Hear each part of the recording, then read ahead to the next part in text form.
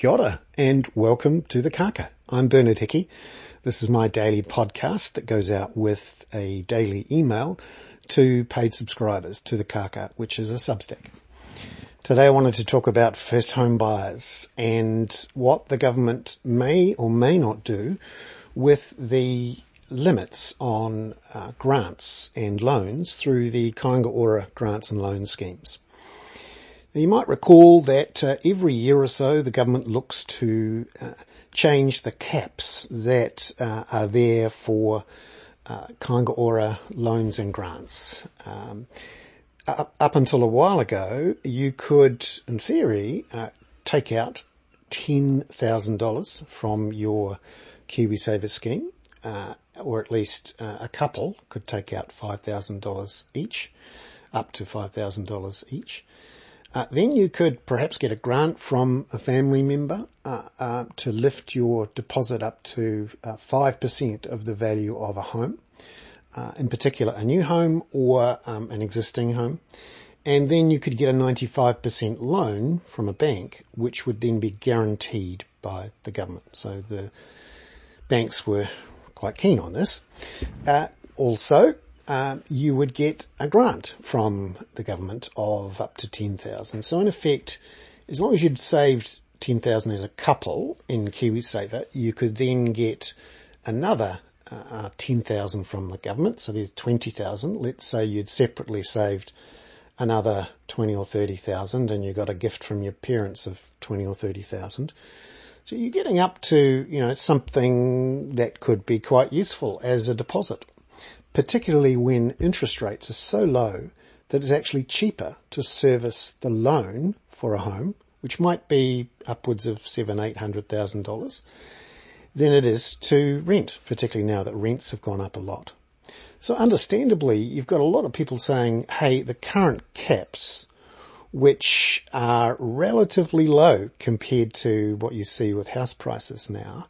So if you look at what's happening with the caps in Auckland, the cap is $625,000 for an existing or older property, or $700,000 for a new property.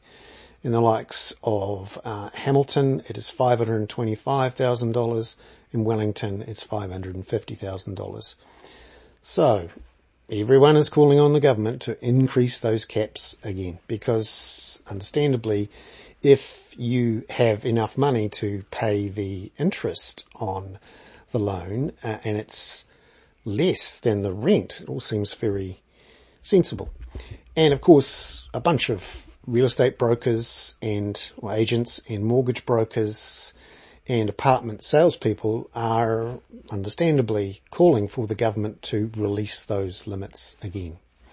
And of course, since house prices have risen 40% during the COVID crisis, and we're now seeing a cooling of the market with house prices down around 3% or so nationally and more like 5 to 10% in parts of Auckland, then you can see why people would quite like to juice the machine again with a bit more credit. And in recent weeks, we've seen the government relent, once at least, with a relaxation of the tightening of rules around the triple CFA, which was forcing banks to ask borrowers all sorts of awkward questions about how they spent their money, whether they invested it, and also what they were planning in their future. And the government relented on that, so banks can go back to essentially believing what you say about how much money you're making and what you spend your money on, which is reasonably sensible, given that for most home buyers right now, because the banks always assume you have to be able to handle at least 6 or 7% as a mortgage rate, those people are very able to service their mortgage. So there's a lot of pressure on the government to relax the rules because serviceability is not an issue. And that is a problem because, as we've seen in the past and progressively over the last 10 years, government subsidies for first home buyers have filtered through and helped increase prices over the last few years.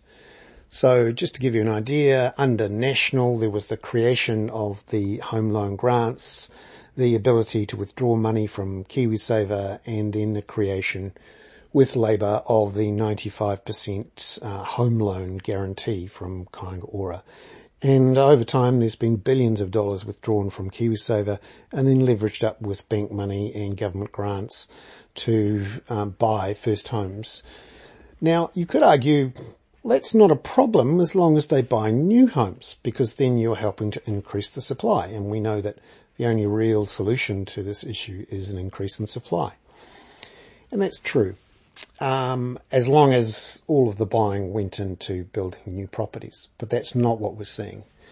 Of course, the brokers and the agents want to see the cap for new properties also lifted. Currently, the cap for new properties in Auckland is $700,000. It's $650,000 in Queenstown. Wellington is also $650,000. Hamilton, Tauranga, Napier and the likes is $600,000. Dunedin's $550,000, by the way. And for a lot of people, it looks quite attractive, particularly the $700,000 close to town. But of course, over the last couple of years, those prices have risen again. They're closer to $800,000, $900,000, even for the most basic 1 or 2 bedroom apartment anywhere near the centre of town in Auckland. And there is a particular problem with first home buyers buying apartments, because the banks are much less willing to lend against apartments than they are against standalone homes. So even if you carry with you a 95% guarantee from the government, the bank is still very cautious about lending. And a bunch of banks have various rules, particularly about the size of apartments, which mean they won't lend at all to some apartments that are less than 50 square metres. They're also quite nervous about apartments because capital gain over time for apartments is much less than for anything with land. And the guts of that is land prices have risen much, much faster than the actual cost of a new home or the value of the bits of wood or concrete or whatever it is you've got on the land. So what has happened is that banks are much prefer to lend to land than they do to apartments. And one of the other problems, in a way, of apartments is that there isn't enough land with them. Because when you put 20 or 30 apartments on a section or a couple of sections, you're in effect slicing up that piece of land into 20. That reduces the cost relative to a standalone home on that land, but it also means that it's not so attractive for a bank to lend to. So, we have all sorts of people calling for the relaxation of those caps. The trouble is, of course, that every time you do this, you pump more credit into the market and you push up the price. In various studies, both in Australia and here, where we've both adopted these first home buyers schemes, show that the main effect of these schemes is just to push up prices. Now, if you are in a stage of grief or shock after the 40% rise in house prices since the onset of COVID, it's understandable in your moment of household formation when you have gotten together with a partner that you've fallen in love with or that you feel that you need to live with, or maybe you're on your own, you know that those moments come and go. And for a lot of people, it's a key life cycle event, household formation. Up there, of course, with getting married and having kids.